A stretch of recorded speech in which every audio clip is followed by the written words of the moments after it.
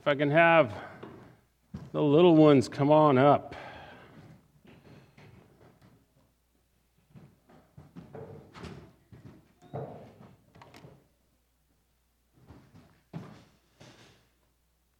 How are you guys doing today? Hola. I like your new one. I like that. So how many of you guys have heard of Moses? Moses? We all heard of Moses? Now, what's Moses most famous for? Remember? 10 Commandments. Where did he get the 10 Commandments? Everybody remember? God. He got them from God, and he went into a boat, right? And he fished, and he got the 10 Commandments at the bottom of the sea. No? Where'd he go? No, he got them on the mountain. He got them on a mountain. You remember he went up the mountain? Okay. So Moses goes up a mountain, and he goes way up high on a mountain, and he goes high up to the mountain, and who does he talk to on the top? Well, not you. I'll let one more person. Where do you think he goes? Where do you think he goes? He talks to who? He talks to God. So Moses talks to God on the mountain, and then he comes all the way down. He talks so long to God that the people down below, the Hebrews, the Israelites, think that he's disappeared. Did you know that? And he's talking face to face with God. Now, when he comes down from the mountain, his face is glowing. Glowing. Why do you think his face is glowing? What do you think? Because maybe God blessed him. Maybe God blesses him. And why do you think his face might be glowing? How bright do you think God is? Yeah, very bright. That bright. So God's face is so bright that it says if we look upon God, we would die. Right? We would die. He's that bright. He's so bright that we would die. And yet, somehow, God hides his face from Moses. And so when Moses sees God, he looks on his back, but he catches some of this glory. This glory it's called Shekinah glory. It's this weird name for it. But it's so bright that when Moses comes down, his face is glowing so bright that the people are scared. Would you be scared if your mom or dad came into your house at night and they turned out the lights and their face was glowing so bright that it hurt your eyes? Would that freak you out? It'd be kind of scary, wouldn't it? Now, what if they walked into a room and it was so bright and we turned out the lights here and it was the middle of the night and it was so bright that we all had to put on sunglasses? Would that kind of make you scared? That's what happened with Moses. He was that bright.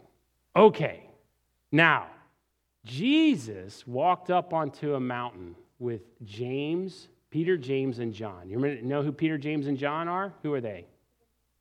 Peter, James, and John.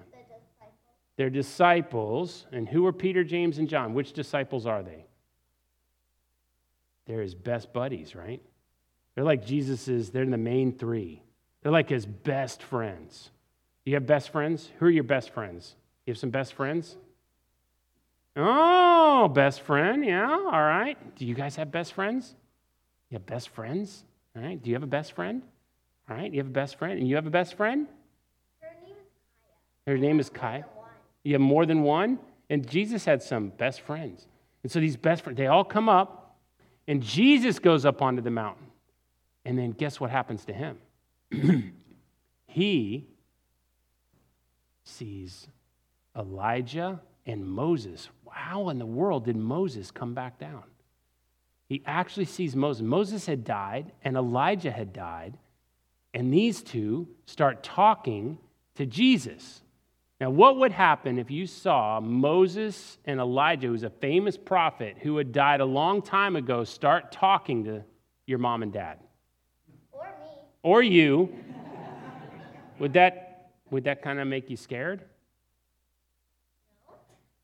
What do you guys think? Would it make you scared? I don't know. Would you be scared or would you think it's cool? I don't know, what if Spider-Man came down and started talking to your mom and dad? Would that be cool? Or Iron Man? Godzilla? All those things, would that be cool? But here, Elijah and Moses come down, and they start talking to him. You can come on down.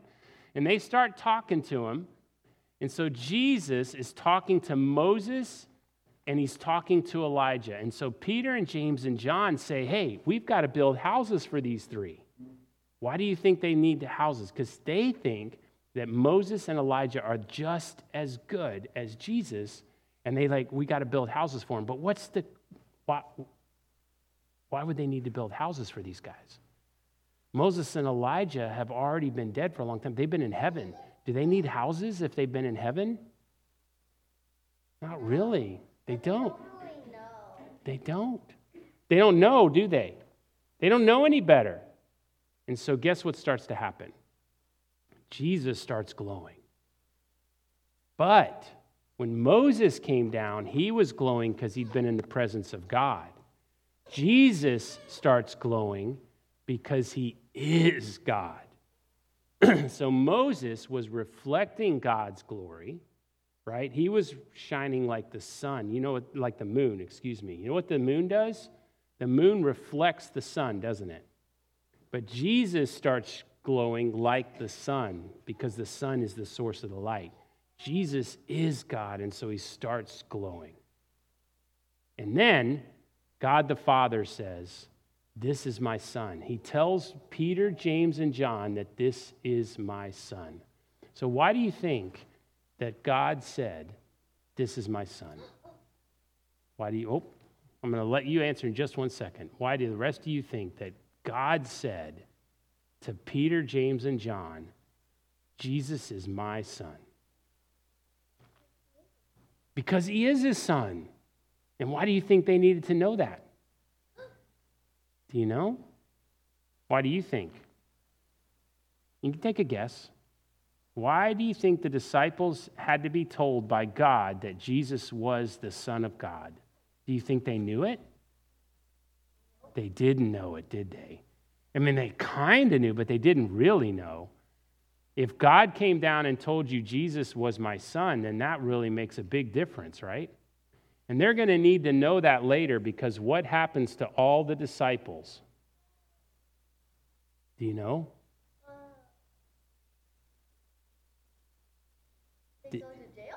They go to jail for Jesus, and a lot of them even die for Jesus. And do you think later on they have to know that the person that they are going to die for is God? Yeah. So it's a big faith thing. So this person that we live for, this person that we serve, is God. It becomes really important. You serve God. And God here on this mountain told them all about that. I want to meet Jesus. We all want to meet him. That's good. And you can meet him, right? How do we meet him? Heaven. Well, we meet him in heaven, but we also can ask him into our hearts, right? But we can also meet him at the end of the world if it happens. That too. We'll meet him at the end of the world. That's good. That's very good. All right.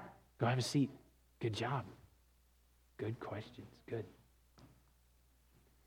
Let's open with a word of prayer.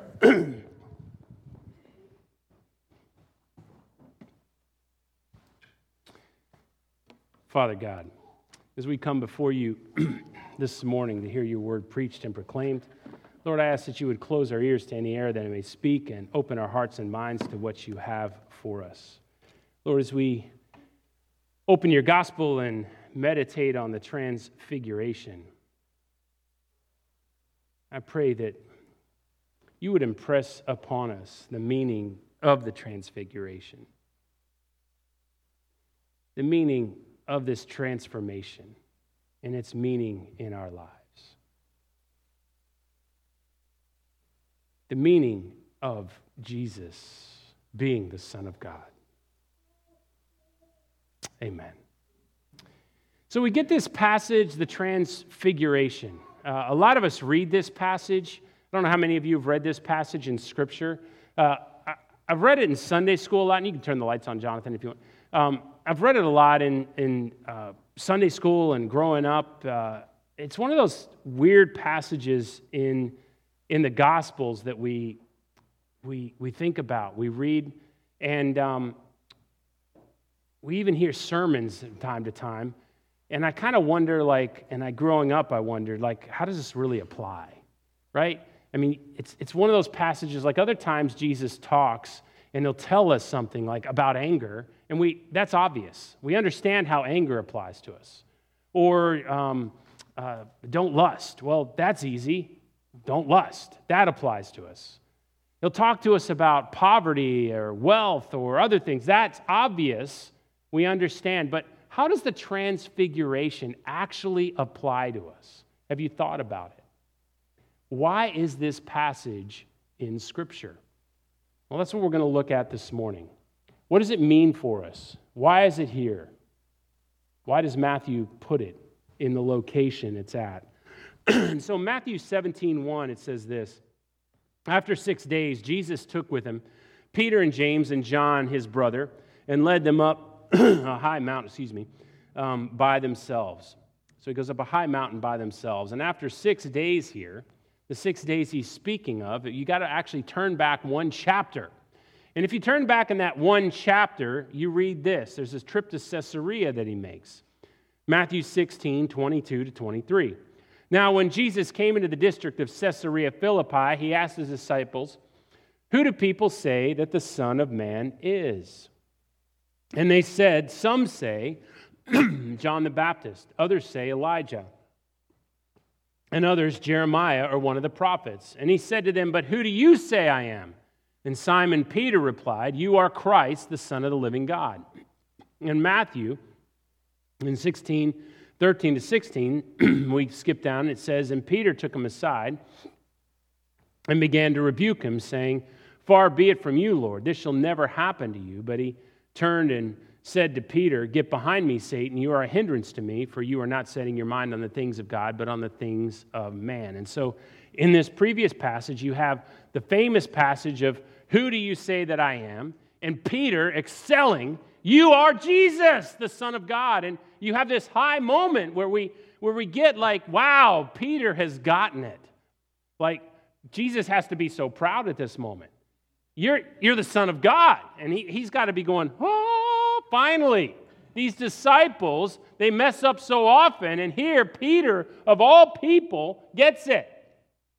And then in the same conversation, just a little bit later, Jesus talks about, all right, well, I'm going to go sacrifice myself for the sins of the world and lay down my life, and this is what's going to happen. And Peter says, "May it never be, Lord. We're going to save you. Let's not have this happen." And Peter rebukes Jesus, the Son of God. And Jesus says, "Get behind me, Satan." So in the same exact conversation, this happens, or set of teachings at least. A high point and a low point. You gotta, I would just pay money to watch Jesus at this moment as a teacher, just going like, yeah, oh my gosh, what in the world is wrong with these people? You have the high and you have the low. Now this passage is going to build in to our passage today. Right? Matthew puts this at the end. Remember, there were no chapters, there were no verses until 1200 A.D. A British monk and a couple other people put these chapters and verses in. And so Matthew is connecting these for a reason. But Peter's actions here aren't his own. And Jesus points that out. Jesus points out and he rebukes Peter as Satan. He says, look, these are Satan's actions. He says, "Get behind me, Satan." It's worth remembering and thinking on it and dwelling on it that sometimes Satan comes to us disguised as a friend, and the path of sin looks like a merciful one. It's a good lesson to us because sometimes the righteous path is painful and sometimes it's awful. It isn't always candy corns and unicorns. And a lot of times we think that. A lot of times we think that if it's a holy path, it must be pleasant and sweet. But then Jesus goes into a very difficult teaching. And it may be that Matthew mentions the transfiguration in the following teaching for a reason, or it may be simply that the transfiguration happens after this teaching because Jesus needs to show the disciples and prepare them for this after this teaching. Maybe Jesus is driving home the point. Either way, it likely happens to drive home the point which Jesus makes to his disciples. And here's what it is. Matthew 16:24-26. Jesus tells his disciples, if anyone would come after me, let him deny himself and take up his cross and follow me. For whoever would save his life will lose it, but whoever loses his life for my sake will find it. For what will it profit a man if he gains the whole world and forfeits its soul? Or what shall a man give in return for his soul? I mean, if you think about that, that is a difficult teaching. And it was a hard teaching to hear at the time, but it was a teaching on which many of the believers, many of the people actually even reading Matthew's gospel, it was one on which they were going to memorize. It was one which they were going to meditate on. It was one in which I think many believers were going to take to their grave. You see, in Matthew's day, and in the early church's day, and for the next really several hundred years, many believers were going to suffer brutally at the hands of Roman and Greek and Turkish and whatever in the ancient Near East. In the ancient Roman world, at the hands of persecution. They were going to be persecuted for their faith. All of the apostles, save the apostle John, were going to die for their faith. Every single one. And the apostle John was going to be imprisoned for at least a decade, if not longer, for his faith. They were all going to live this out. They needed to understand what this meant.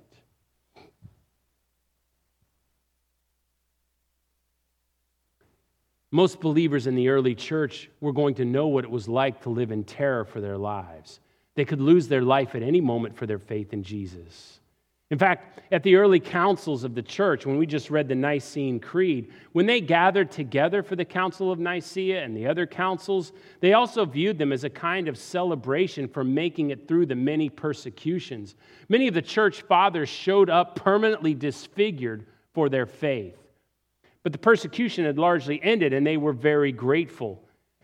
This warning by Jesus has been heeded by believers under persecution for thousands of years.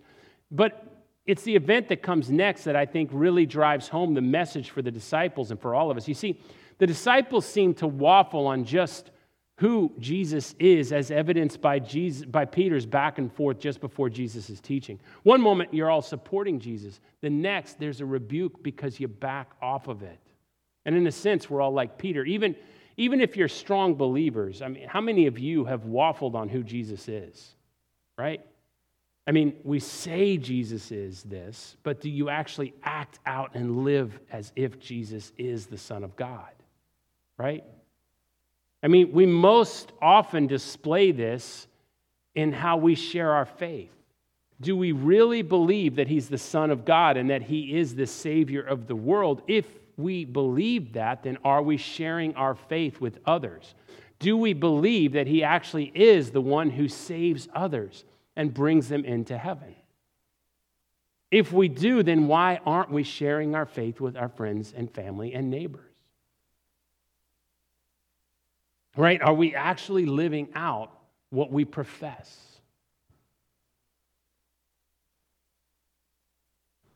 Have we backed off in difficult times? So in a sense, we are all like Peter. We all stumble. And Peter and the disciples walked with Jesus. They saw all of his miracles, and they still struggled to see him as God. And even when they did, they had massive boo-boos like this. And so when Jesus tells them what the cost of following him really is, that's a tough word. And so then Jesus takes Peter, James, and John up the mountain. And it says there, he is transfigured or transformed. Now, the change that Jesus undergoes is quite dramatic. It says that he's metamorphothe, or metamorphosis. He's changed. Now, this is similar to what happens to Moses when Moses comes off Mount Sinai, where he spoke to the Lord.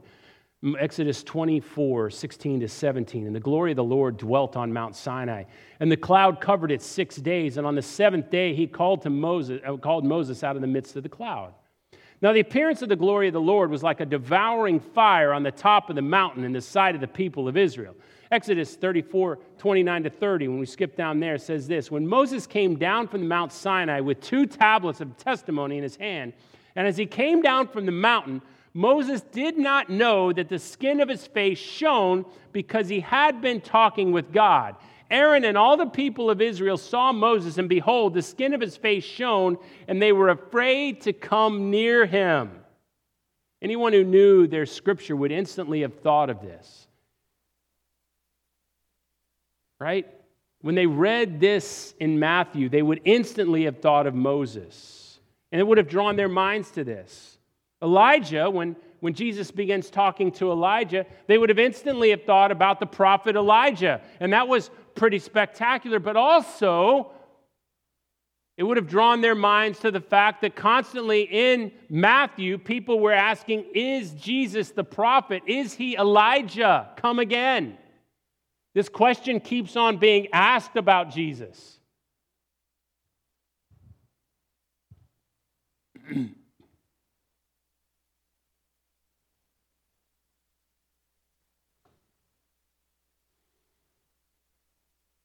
Elijah didn't shine, but he was taken up into heaven by the Lord. And there was something very special about this prophet. And here you have 2 uber powerful prophets speaking to Jesus.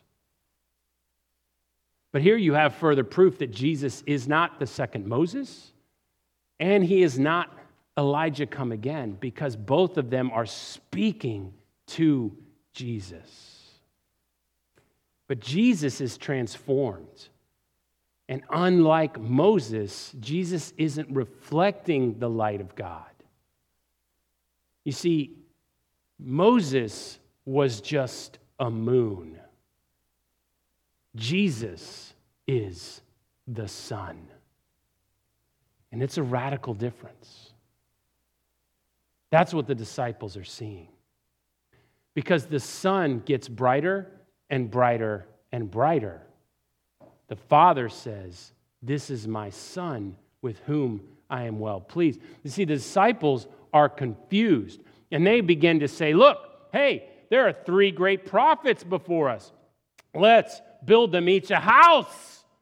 I mean, why wouldn't we build them a house? This is Moses and Elijah, and they have come to dwell with Jesus.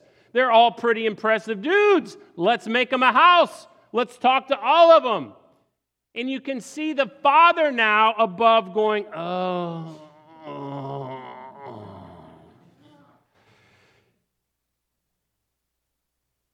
This is my Son. This one is my Son. The glowing gets brighter and brighter and brighter. Just in case you didn't get it, Shekinah glory, brighter and brighter and brighter. Not these 2 who aren't glowing, this one who is glowing, brighter and brighter and brighter. And they are afraid. They are terrified. Why? Because the sun is glowing. God is shining. Yahweh is before them. And he glows. And he's brighter, and he's brighter, and the other 2 disappear. They are not God. And when it is over, only God stands before them. This is your God.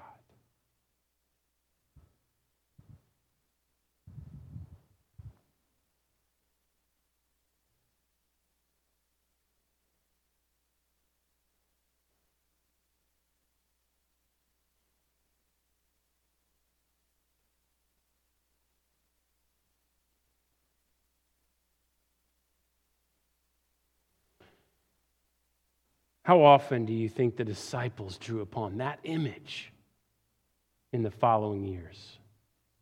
In prison, when they were being tortured, when Peter was crucified upside down, dying for his Lord.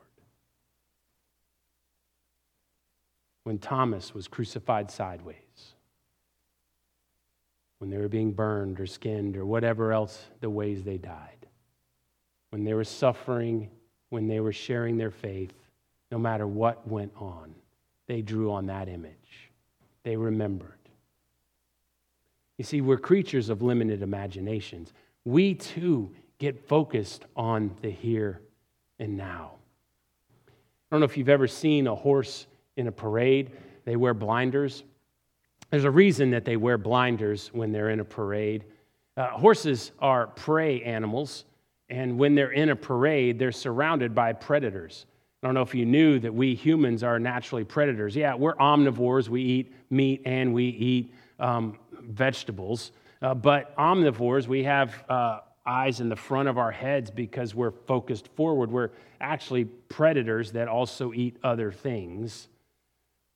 But horses aren't naturally meant to be surrounded by, meat-eating animals. They're not naturally, they're designed to not like that, right?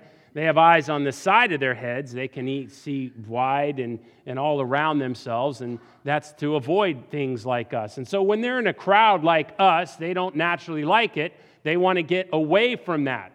And so one of the ways that you can help them focus is you put blinders over their eyes so they can just see straight in front of themselves, and that helps them focus. And in the parade, then, they can keep on going, and they can learn how to handle a crowd of people because they don't see all what they would see as hungry people looking at them trying to eat them. And we too, as human beings, though, we can kind of get blinders on our eyes and focused on the here and now. Focused on what's going in front of us. The disciples, when they were walking with Jesus, couldn't see the bigger picture, and that's really what happened to Peter. I want to set you aside, Jesus. I want you to not go through this torture. He didn't understand what the larger thing that was happening. Now, later on, after the crucifixion and resurrection, he understood what Jesus was about, and he very much got it, especially once the Holy Spirit came. We as believers often have blinders on our eyes. We don't understand the bigger picture because we think only about what's in front of us. The Transfiguration helps remind us, and Transfiguration Sunday helps remind us that Jesus is so much bigger than we are. What are the blinders that are on your eyes? What is blocking you? What are they blocking you from seeing? What are you called to in your life by God?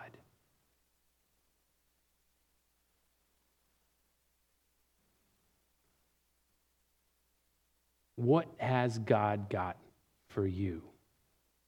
Whatever it is this morning, commit yourselves to prayer to remove those blinders. Let the Father take them from you. Ask the Spirit to help you to see things with Jesus' eyes. Ask Him to help you see what He has for you and commit to moving forward and doing the things that He wants you to do. It may be scary at first, but it's always worth it. What does Jesus have for you? And that's my prayer for you all this morning. Pray that prayer. Don't be afraid of the answer. It's usually pretty cool. Amen.